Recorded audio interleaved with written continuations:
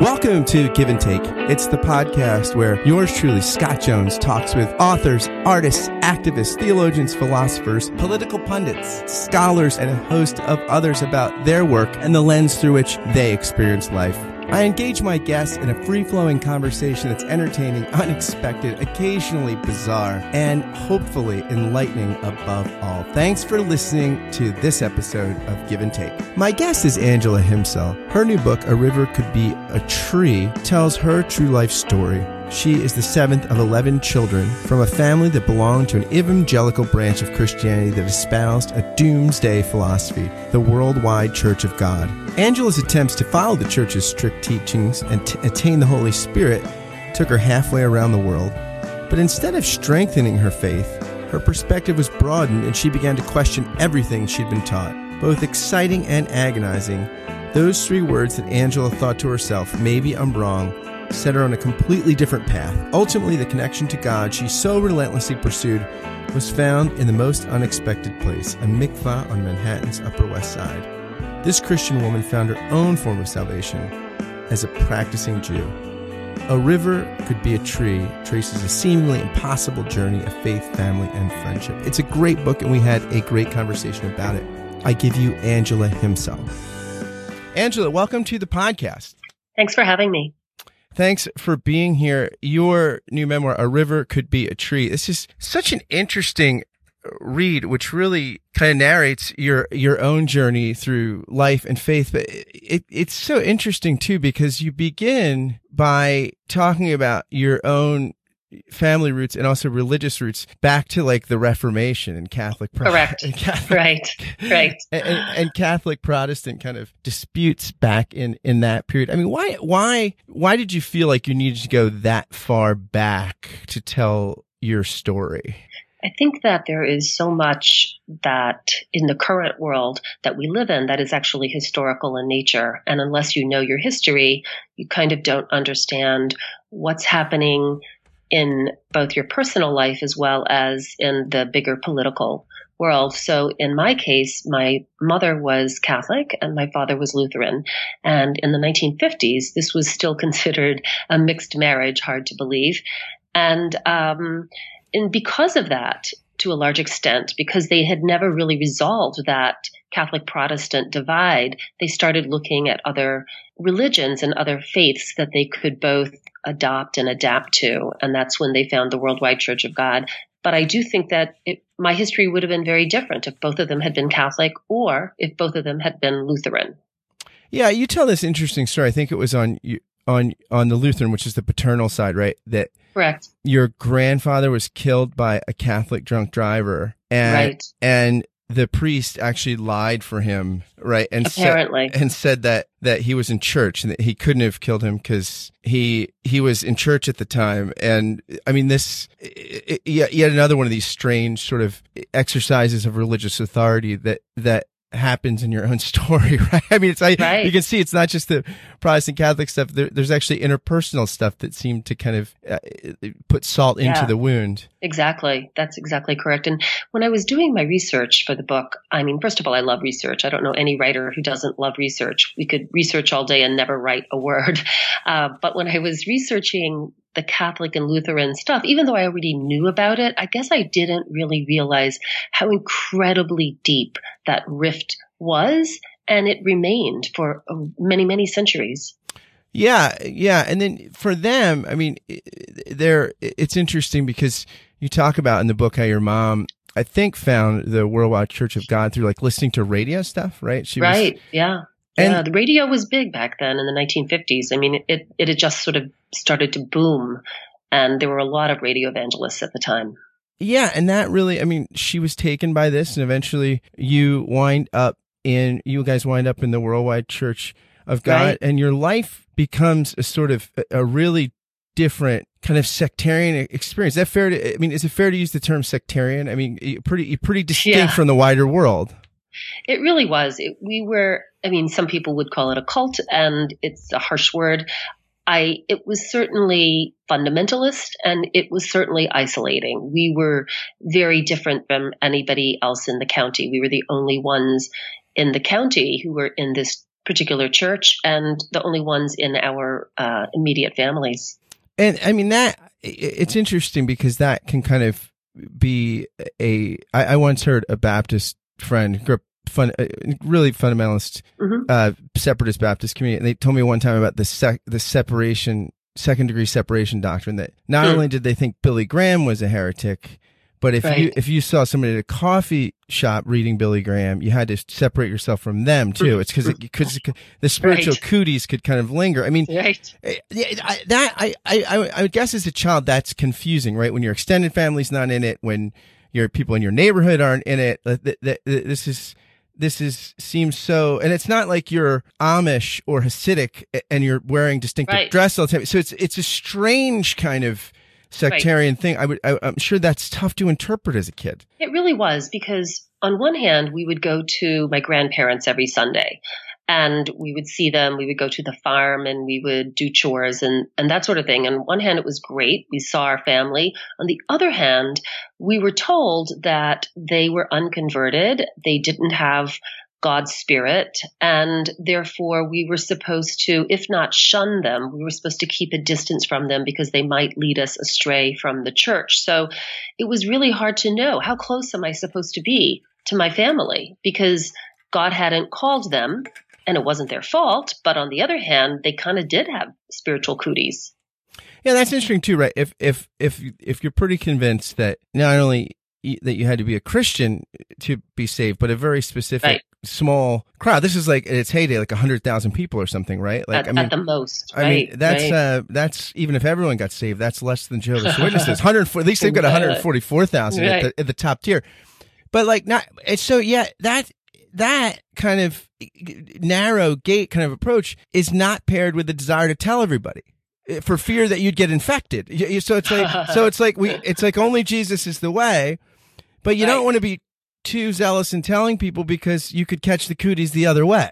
Right. I mean, they could lead you away, or they could end up taking your place, because there wasn't that much space in terms of getting saved. In the Bible, it says, I think there will be 144,000. So that was the number we were always looking for. But, honestly, we just wanted to make sure we were in that number. Yeah, I mean, it's you don't want to be you wonder why can't there just be a big coach section? You get your first class, business class, then a big coach section for the stragglers. But exactly. It's interesting because you talk about your sister Abby who got sick, right? And is that about the time where they're a little more permissive on television shows, because you tell a story about getting to watch like the Waltons, I Dream of Jeannie even once in a while. I mean, which is my parents were inconsistent. I will say this about my parents. The church was inconsistent. My parents were inconsistent. I have certainly taken inconsistency to a whole new level. But I think when you grow up with inconsistency, it's hard. It's difficult, because one day this is okay and the next day it's forbidden. So one day we could have doctors and the next day we couldn't. And one day we couldn't watch I Dream of Jeannie or Casper the Friendly Ghost because they had, supernatural elements, which was, demonic and of the devil. But then the next day, my parents relaxed that rule because my sister was sick. And so she wanted to watch it. So they relaxed it for her sake. But I was still a little concerned that we were doing something wrong. Yeah, because that's interesting, right? Because children are not abstract thinkers, right? They're very concrete thinkers. So it's all these mixed messages are. I mean, that creates a lot of dissonance, and it's a lot psychologically in a kid, right?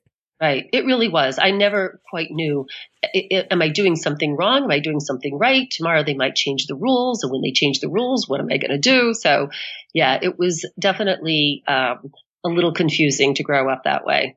It's really interesting too. You had like a double pneumonia experience as a kid, right? I did. And you got prayed over? I did. I got the prayer cloth, which they would send from headquarters, and it was a little white flannel cloth, and it came straight from headquarters. Was there a bat phone? How do you get to headquarters? I know headquarters. They always called it headquarters, and headquarters was in Pasadena. And I actually learned later that a lot of the church's structure was sort of loosely designed on the kind of Nazi structure. So headquarters was also a word that they used in Germany. Headquarters. Do they call it? I mean, Armstrong could have been the Obergruppenführer or something, right? Like, I mean, it's such a fascinating. Right. You even tell a story early on growing up that you had some like Nazi sympathizers in your family, right? There's a drunken relative or something that this kind of ethnic German. Right. My family originally came from Germany, and they certainly never left behind their prejudices. Let's just say that. And very suspicious of anybody who wasn't white and Christian. And my great uncle Lawrence, I was talking to my mother, and she said, I asked her whether or not there had been any anti-Semitism, if she had noticed any. And she said, no, I don't think so. She goes, well, I remember Uncle Lawrence going out and sort of shouting up at the sky while he was drunk, "Hi ho Hitler." And I said, maybe he was saying "Heil Hitler, Mama." And she said, maybe he was. But she was young and she didn't realize what he was saying. It's interesting that the church would take the Nazi structures, but not the dress. I mean, a lot of fascists are very fashionable. So, and then you would know, you'd know who you are, right? You could wear the poofy boots and the classic thing. You would be very, easy. So, and doesn't your father or something, he got a Christmas tree out of the house because you had the double, and he thought, well, you know what? It's because we got the Christmas tree out and we got the prayer, and that's why you lived. Right. Well, the church didn't believe in Christmas or in Easter. We believed those were pagan holidays. And so we didn't celebrate Christmas. We didn't celebrate Easter, just to make us even more weird within our family and within the county. And somebody had brought a Christmas tree over, and I was sick. And I remember, though, Daddy hauling it off and saying, we have a sick girl in this house, as if, again, the Christmas tree was contaminated and was going to bring the bubonic plague into the house. It's interesting too. You note that, like, because you guys were what I guess they would call Sabbatarians, right? So the Sabbath was Saturday, which was the Correct. Lord's Day, right? And so, and you say that the Sabbath was for God, and then Sunday was kind of the family day, right? And but worship was on Sundays. I mean, like no, worship was on Saturday. Saturdays, okay. It was from Friday night to Saturday night, just like the Adventists Judaism, right? Yeah, okay, right, correct. So yeah, it's interesting because you talk about this prayer that is happening every Friday evening, and you added your own private prayer. Now, I'm taking that this is internally, that you're not speaking this. No, yes, internally, correct. Yeah. You said, I added my own private prayer that my parents would get along, that my extended family would join our church so we could all be saved, that I could get into the kingdom, and that I would receive God's Holy Spirit. Right. How old are you when you're praying that? I don't know. I was probably like 9 or 10, 11, but not, I think that it was much more of a childhood kind of a thing. I was probably praying for other things when I was a teenager.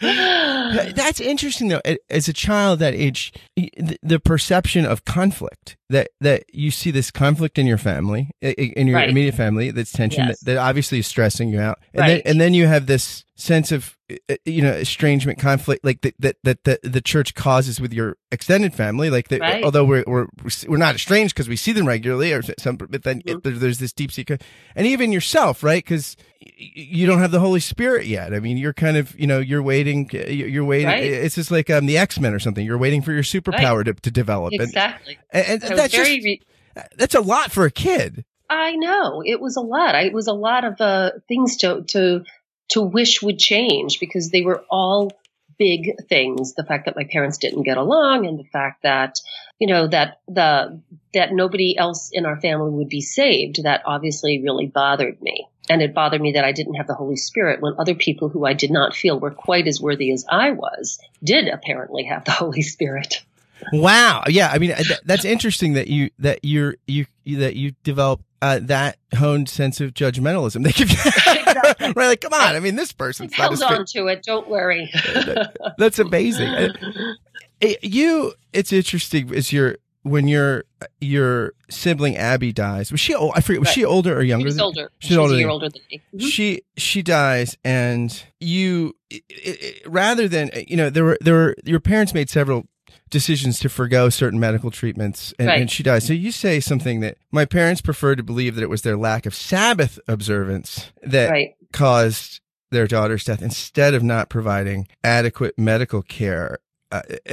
because of their religious beliefs, and how they doubled down on this. And it's funny because I wrote a note in the margins about the first page of the book, because you say that in the first page of the book, denial was one of your primary self-characteristics. Exactly. And that stuck with me through the whole book. And as I was reading Right. that story, I was like, wow, did you learn that from your parents? Because all this sort of inconsistencies, Right. and then instead of taking a look at them, they just go into, everyone's favorite river, denial, right? Like, I mean, Right. they're so, I mean, do you feel like that sort of denial is something that sort of the religious, all this religious tension culture sort of stuff was passed on to you? It definitely was. And I struggle with it today, I have to say, because it can be very obvious that things are a certain way, let's just say.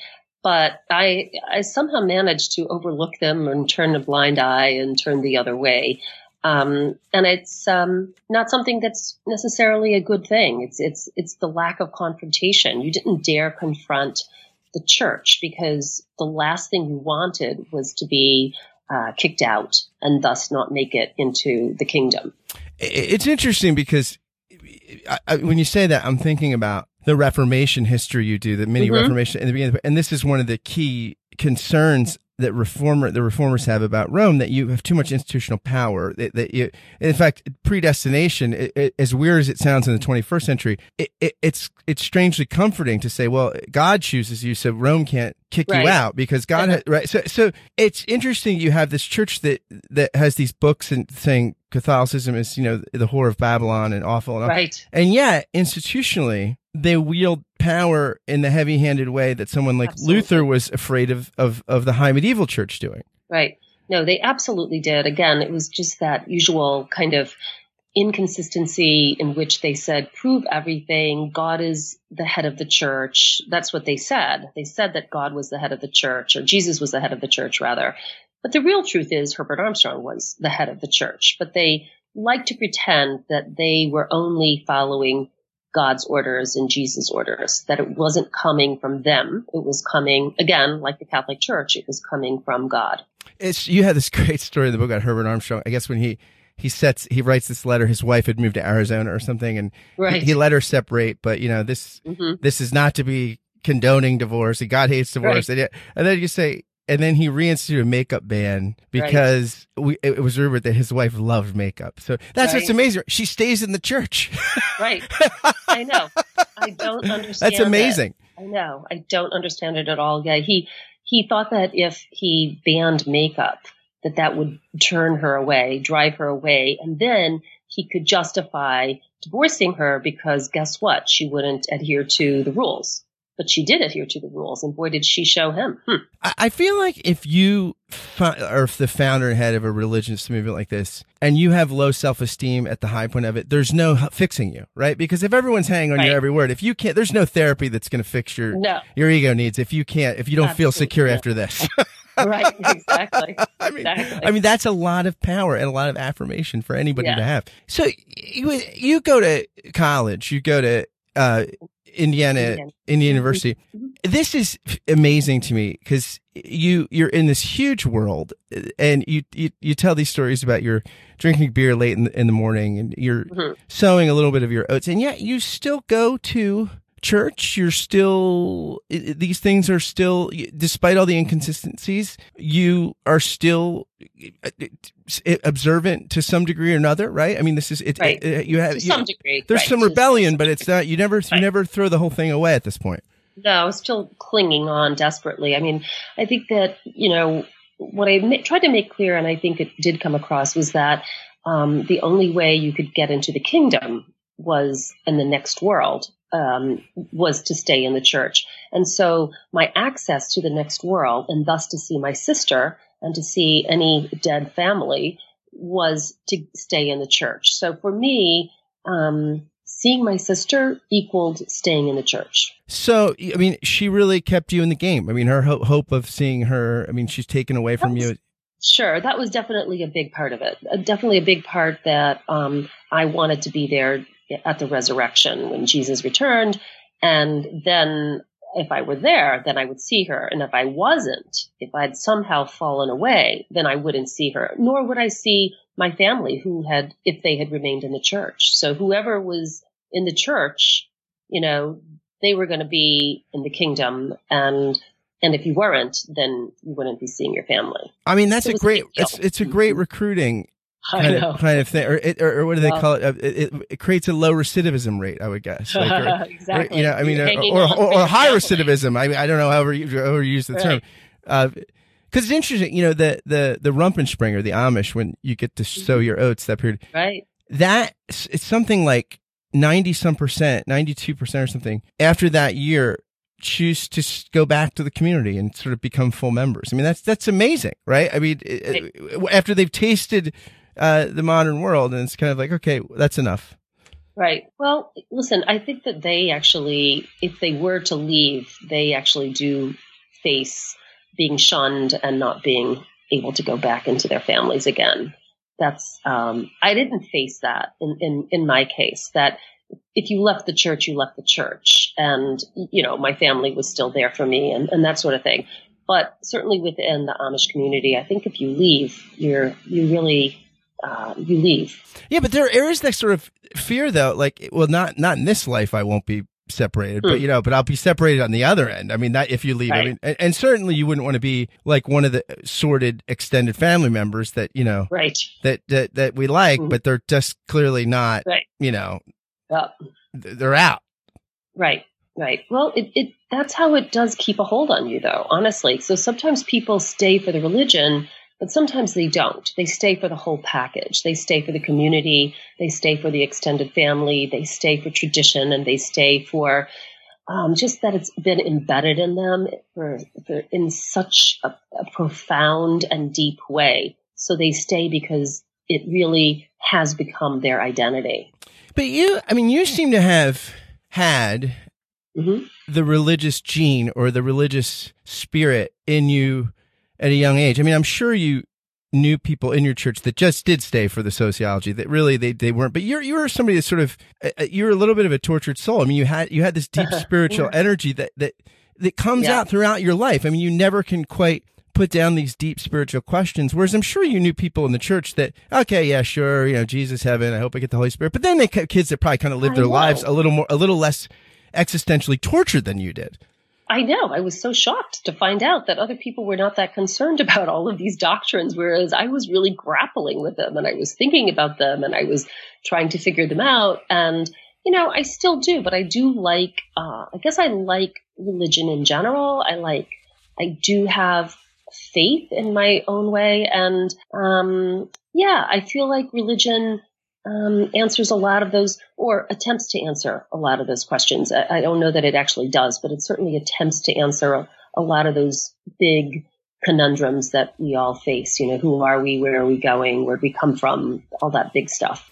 Yeah, and I think it's interesting because I think that what's challenging in late modern life in a place like urban blue state America or a place, like Western Europe in many places, is that without like moorings in certain kind of traditions, it's a lot of pressure to sort of grapple with those questions on your own, right? Because everybody has those kinds of questions, but if you don't get some kind of formal tradition that at least gives you some kind of introduction or access, if you're so inclined, to a repository of that here's some of our best shots at these questions, right? Right. Then you're kind of thrown on your own with it. Yeah. I mean, I think that it's always good to take advantage of people who have come before us and who are also with us currently, who are working on this and thinking about this and reading and thinking about other philosophers and other theologians and other traditions and seeing what works, I guess, what resonates with you. You, at your junior year of college, you have this opportunity to go to Israel. You could, and you are pretty excited. It's just fascinating. You'll get to sort of, see the setting of all these stories that animated your childhood memory, or imagination, and things like this. But you have this great, you say in the book that when you tell your parents you wanted to do this, they were kind of perplexed, and you were perplexed that they were perplexed. You're like, hey, I mean, why wouldn't I want to do this? You raised me where religion was our whole lives, and they're like, why would you want to go to the Holy Land? And you're like, well, what do you mean, why would I want to go, right? I mean, that's fascinating that they wouldn't get that. I guess they did ultimately, but I think that they viewed Israel as more modern day Israel, which I didn't. And so I think there was just a disconnect between us. I wasn't really paying attention to modern day Israel. And I think they felt probably that these things happened a long time ago and the prophets weren't there anymore. Jesus wasn't there anymore. So, the land itself, maybe it had some sense of holiness, but without those prophets there, it was just another country. Yeah, like if your favorite restaurant relocated to a new location, why would you want to go to the old location? Right? I mean, exactly. Right. You can still get the real food you want over here, right? Right. Exactly.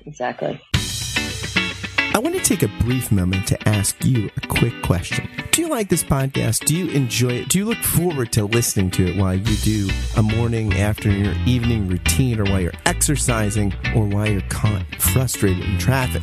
Do you tune into it because of the conversations you find here? If the answer to the aforementioned questions is yes, or even just a solid maybe, would you do something for me? Would you consider becoming a Patreon sponsor of the podcast for just $5 a month or more? It's for a good cause. You can help this podcast and one of the many others I do keep going, and you can help launch several other podcast projects I've got in the works. So I invite you to be a patron through Patreon of this, which I think is an art form you're enjoying and will continue to enjoy. Again, any contribution is welcome, but for $5 a month, you will get a shout out on the thank you roll call, which begins right now. Thank you, David Babico, Ellis Brazil, David Zoll, Sari Graham, Peter Steigerwald, Samantha Blythe, David Norling, Charlotte Donlin, Barry Stewart, Larry Rule, Stephen Lipless, John Schneider, Ben Crosby, Liam O'Brien, Jim Kress, Stephen Rowe, Ben DeHart, Jordan Morsberger, Josh Redder, Jennifer Underwood, Kai Whitpennig, Simone Garabedian, Samantha Konauer, and Jim Kirk. If you want to join these patrons through Patreon, just go to patreon.com/Scott Kent Jones. Thanks again for listening, and now back to the show.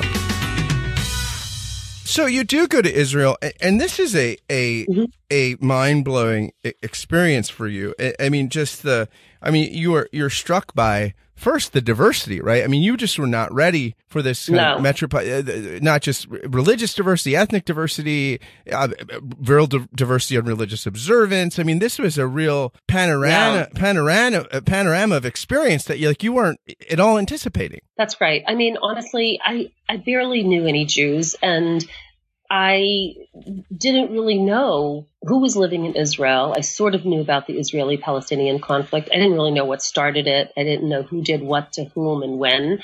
And I guess I really didn't understand fully how much the Holocaust had impacted the creation of the State of Israel. I just didn't put the dots together. I was very busy in southern Indiana, worrying about getting the Holy Spirit and being raptured. So I wasn't really thinking about other people and what they were doing and how their lives were working out for them. Do you know that there is a company that you can contract that you contract with them to take care of your pets if you're raptured? And they guarantee that all of their employees are either atheistic. None of their employees are Christian, so you're guaranteed that your pets will be safe. That's really funny. I don't doubt it. I always think, why aren't I that smart? That's very funny. That is so savvy. That's like P.T. Barnum savvy. Yeah. I mean, that's pretty remarkable. You tell this. You write that you lost your ability in Israel to read the Bible with an uncritical eye. And it's very interesting because you're shocked that I think you're on an archaeology trip with somebody and this one, and you're sort of like, well, look, if we can't verify the stuff, I mean, you're in kind of a what I guess in popular parlance among evangelicals, you have an inerrantist view of the Bible, like everything happened. Yeah. If you had an iPhone, if you had an iPhone, you could record it, Yes. And this one woman says, well, these things don't. My faith's existential. I mean, these historical things aren't that wouldn't validate or invalidate my faith. And you're kind of astounded that she, as a Christian, could say that, right? Yeah, I guess so. I mean, we were certainly literalists. I mean, my church was very literal, And a lot of fundamentalist Christians are. And Noah's Ark, it actually literally happened as far as we were concerned. And if there was an inconsistency in the account in the Bible, and there is an inconsistency in two different sections, how many animals went on the Ark? Was it 2 or was it 7? I think there's an inconsistency. So I'd never seen the inconsistency before, never been pointed out to me before. But once you see inconsistencies, then what do you do about it? How do you reconcile that? Because if this could be wrong or inconsistent, then what else could be wrong? And so I think that for this particular woman I was referring to, she just avoided that completely by saying, I have faith and I don't care what I find out. I don't care if it's true, not true, kind of true. She just had faith. And I didn't have that kind of faith. That's in a section of the book. I mean, you write so beautifully, and I mean, this is one of my favorite passages. You say, "Lost my certainty, found ambiguity and ambivalence. Lost though I may have been, I was happy losing myself in Israel. Yet I also knew that in a way I couldn't yet articulate, my lostness was only beginning to surface, which meant that my foundness was still in the future." I mean, that is so beautifully written. Thanks. And I mean, all memoir is retrospect, right? So it's hard to separate how you're feeling from how you feel about how you were feeling. But could you at that time had used a term like lostness with what it would have had the freight? Like, could you call it that in your internal dialogue? Because if you're lost, I mean, the lost, that's like the people that we said are going to contaminate us, right? So if you're saying you're lost, I mean, the freight of that metaphor seems, for where you're coming from, it seems really almost dangerous for who you are. Yeah, it was. And I don't know whether or not I verbalized it to myself at that time or at a little bit of a later time. But I would say that I was aware of feeling lost, whether I termed it lost or not, but certainly feeling out of sorts, let's just say, very out of sorts, that I didn't have that certainty. And when you don't have that certainty that's tethering you to your past, to your church, to whatever, then once that certainty is gone, you really are untethered. It could go any way. You could end up going back. You could end up going this way or that way. So I definitely did have that sense of kind of free falling, I would say. When I read that passage, I almost thought of like Dante, Dante. Yeah. It says, I mean, it's the midlife crisis, although you're not at midlife at this point, but it's just like, hey, I was lost in the woods. I was walking, I was lost in the woods. And it's almost like Israel was your Beatrice. Or maybe you're Virgil or something, Israel is some kind of a guide, right? I mean, Beatrice is his sort of emotional guide that keeps him going, but Virgil is obviously the kind of tour guide, but Israel is a guide for you. I mean, is some kind of midwife or something for you in this process. I think you're right. I mean, I think that first of all, when people go on their one-year programs, whether they go to Paris or whether they go to Sweden or they go to England, it often has a very profound effect on them. So simply being 19 and doing a 1 year abroad anywhere will often really change you because you see the bigger world. But in this case, I was going to the Middle East, and I was very much a minority in the Middle East. And so not only was I doing the 1 year abroad, but I was in a very different part of the world. It wasn't Europe. And I also had no clue about the people I was encountering. So, Israel ended up being maybe because of all of those reasons and a lot of other reasons, it ended up being much more compelling, I think, than if I had spent a year in Germany, which is what I was thinking of doing. Yeah, it's so interesting, too, because the vessel through which your religious personality was contained was this Church of God sort of separatist, and yet you maintain a posture of curiosity.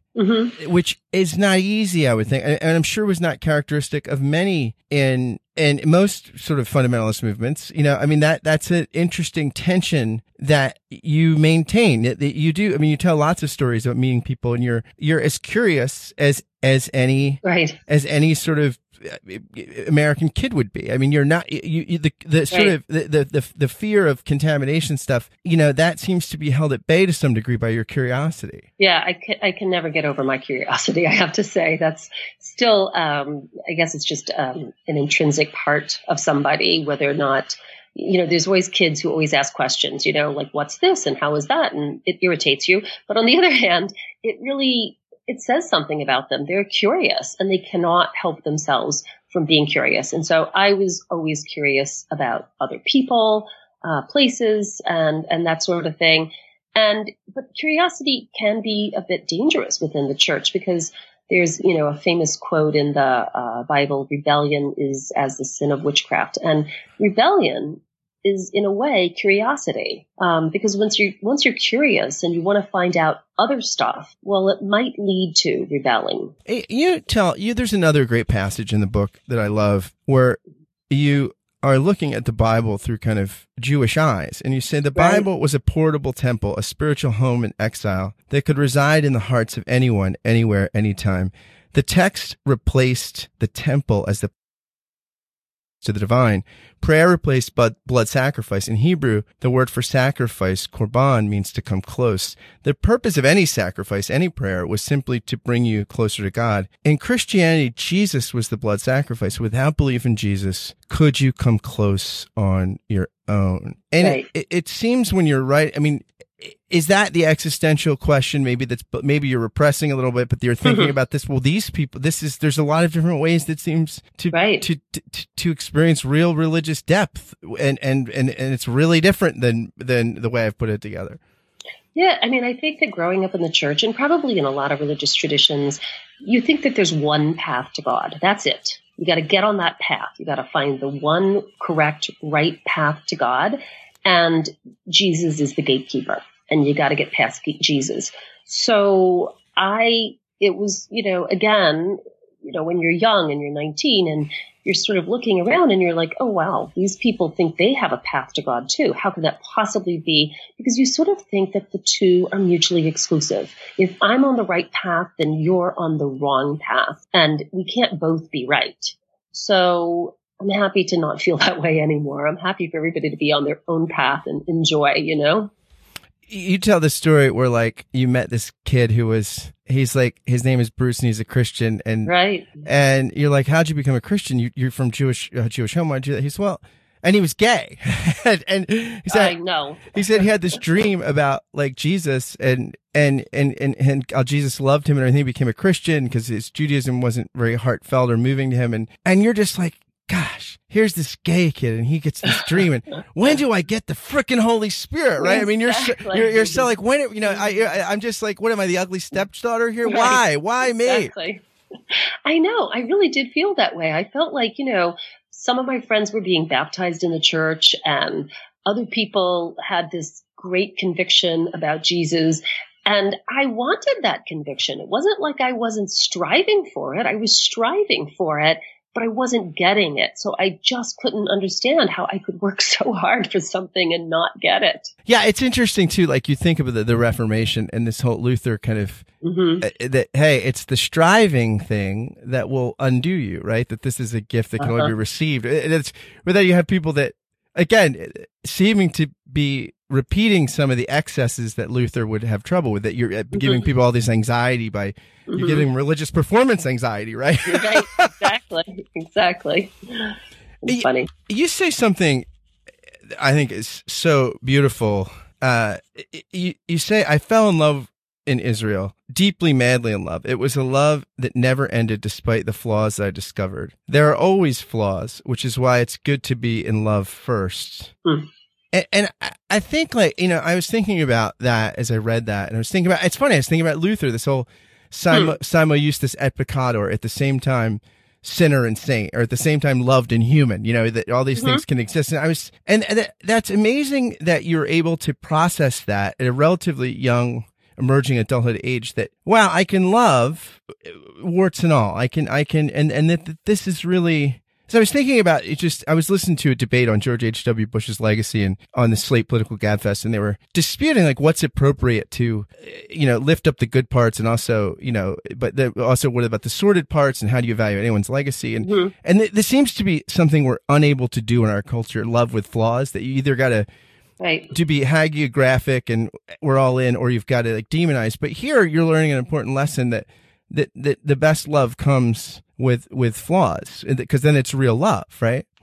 Yeah, I do believe that. And I also do feel that this whole kind of, again, it's that either or attitude. And that's one of the reasons, I guess, to go back to Luther and to the Pope, which was you're either all in or you're opposed, you're against. So what about, why not just coexist? Why not? I mean, it took 30-year war before they could sort of coexist, but a lot of blood had to be shed first, as opposed to just the sense that two things can coexist that are seemingly at odds with one another, and also even seem to be, I want to say inconsistent again, but there's another word, so for example, George Bush, yes, he was many things. He was complex like we all are. And to not be able to acknowledge and recognize complexity, I think is a real problem, because otherwise we end up really making one another the other. Yeah, and what does Emerson say? Foolish consistency is the hobgoblin of the narrow mind. But it seems like you're talking about a kind of approach to tensions and inconsistencies that's eyes wide open and seeing that, hey, the truth is probably in these tensions, as opposed to turning a blind eye to them, right? Which is where it becomes sort of, I guess, kind of intellectually and existentially deleterious. It really is debilitating when you do that, as opposed to like, you can learn so much when you embrace them, right? I think so. And I think you're denying somebody's humanity, actually. I think that, there's no all good, all bad.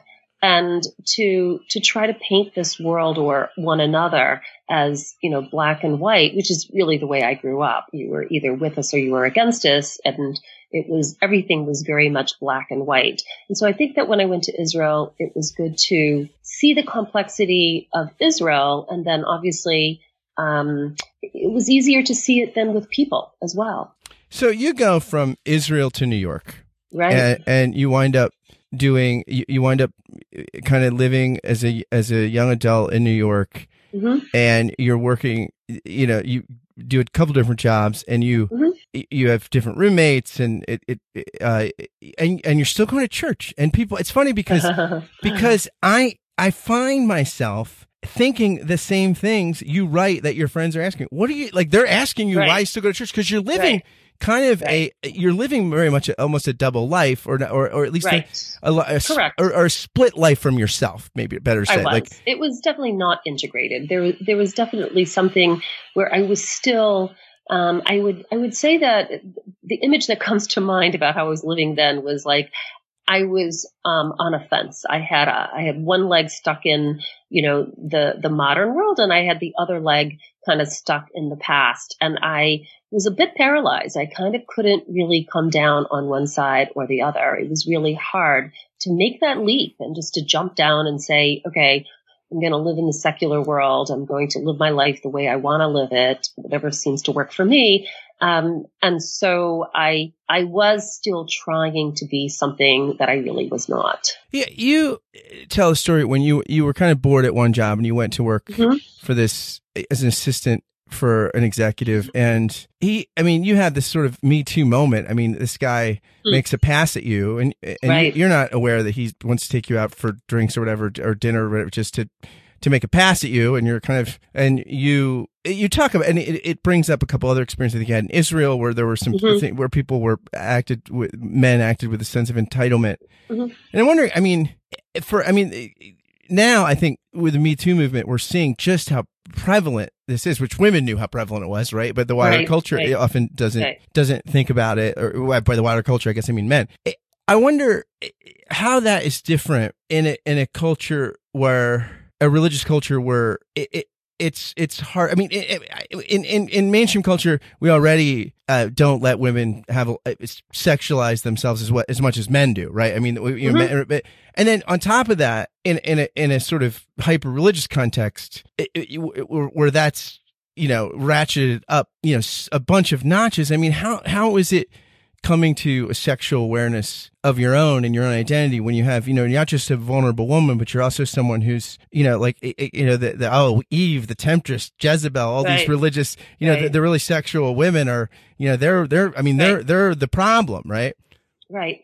You know, it's funny because the church always made things about sex. I don't know. They really had, honest to God, if anything that happened, they would bring it up and say that the sexual immorality, they were constantly harping on sexual immorality.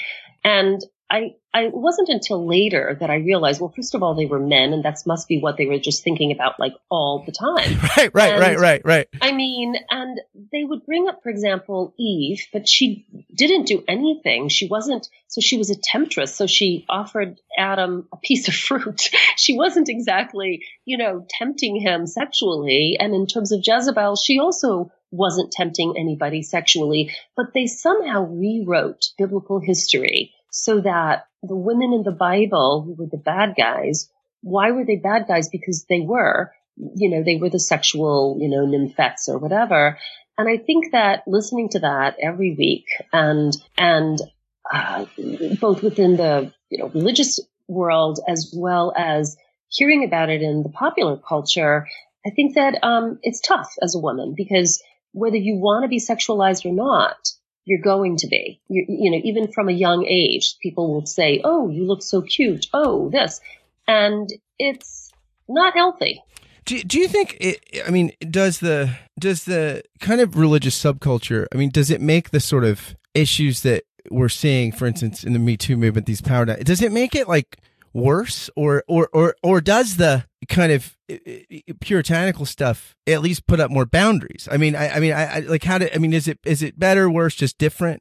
I mean, I think that unfortunately, most religions are run by men, and that in and of itself is a problem. When women aren't at the table and aren't making decisions in terms of the religion, you know, the Pope is a guy and the cardinals and so on, they're all men. And very few religions are there women in leadership roles. So I think that is the corrupt part right there. Sorry. But, you know, you if you don't have full representation, you'll never have anyone hear what's happening with you and what your needs are as a person.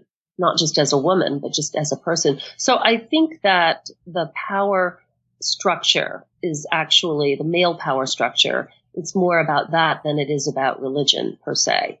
Yeah, it's interesting because the places that ironically seem to be taking this most seriously, they're not government or churches. It's corporations, and maybe that's because there's more women there now. Like, you know, it's an interesting observation, and it's also money, by the way. Right. They don't want to get sued.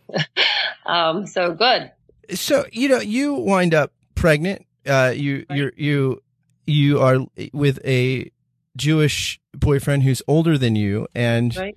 And he is not super observant, but his father is a rabbi, right? Right.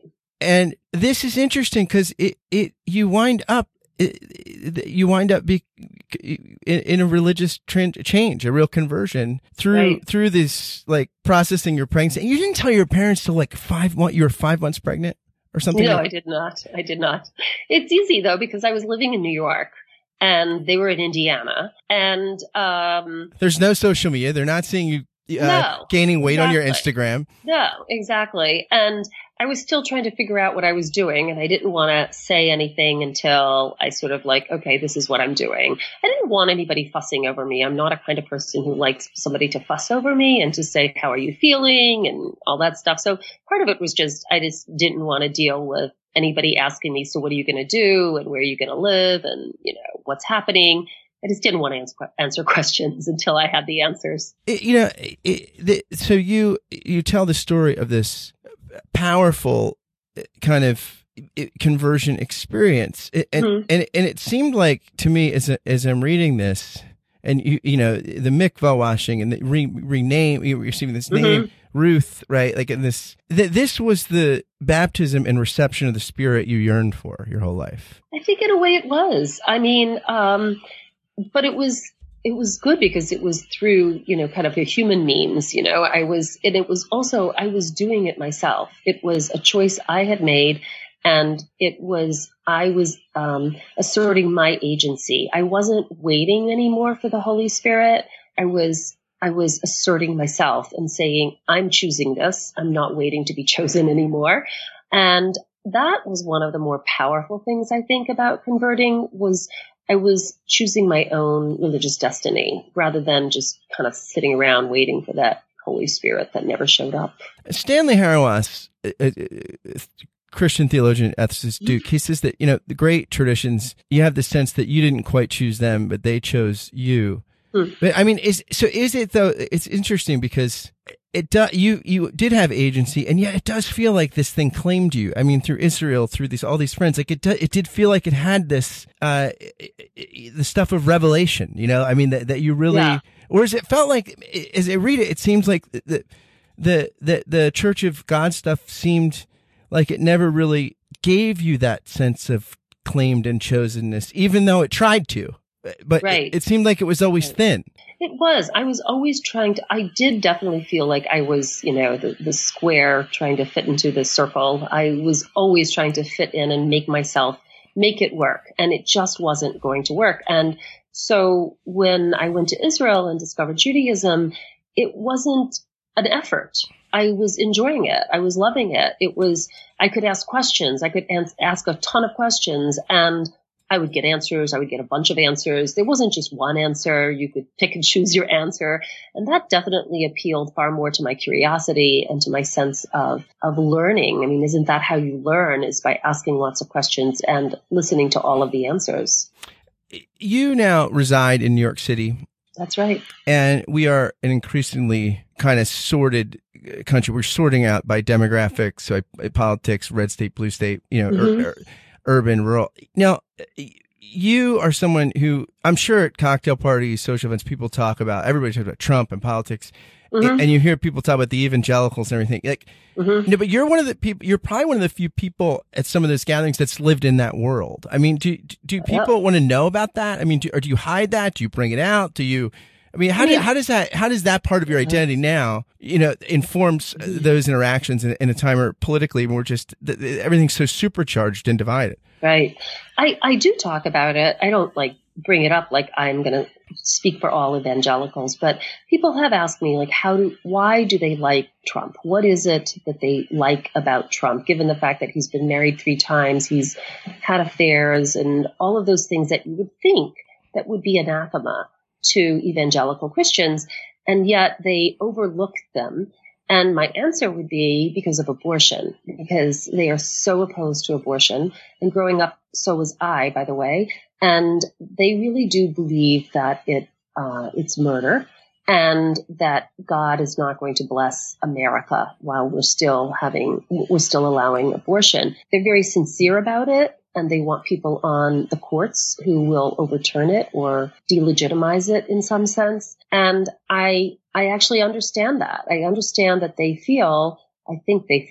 can't speak for everyone, I think they feel that God chooses sometimes the most unusual and unlikely people to do his will. And in this case, Trump is supposed to be doing that will, which is to ban abortions and to make this more of a Christian country. That's what I really think they want.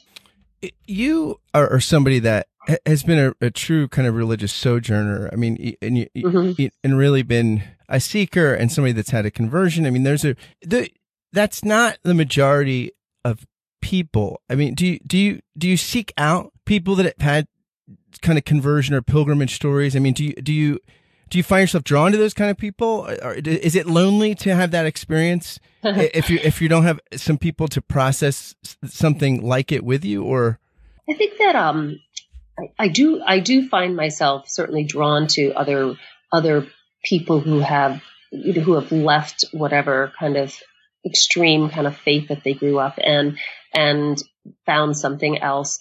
But I will say that for me, I do really feel everybody's religious journey is very personal, and I don't need anybody else to validate me. I'm really interested and curious about what other people have done and what they're doing now, but I don't need validation. I really don't. Angela, if anybody, needed any kind of illumination on their own pilgrimage of any kind, I mean, this would be a great place to start. I mean, you're a great writer, and I appreciate you writing this book, and I appreciate you taking some time talking with me about it. Thank you. Thanks a lot. It was nice to meet you and a pleasure to talk to you. The pleasure was all mine. Thank you. Thank you. Thanks for listening to Give and Take. If you liked what you heard, please do a couple things for me. They are so helpful if you do them. Share this interview on social media or via email, or tag someone in a tweet or something and say, hey, this is great. Check it out. Spread the love and goodness if you've found it here. Also, if you could go, please, it takes like 60 seconds. Go to iTunes and write a review and give a rating to the podcast. It really, really helps, especially as things are getting off the ground. And if you want to consider becoming a Patreon sponsor, you can just go right to the link on the podcast page, giveandtake.fireside.fm. You can find all the information there. Thanks to Angela for coming on the podcast. Do check out her book, A River Could Be a Tree. You will not regret it, I promise you. And thanks again to you for listening to Give and Take. Until next time, friends, fare thee well.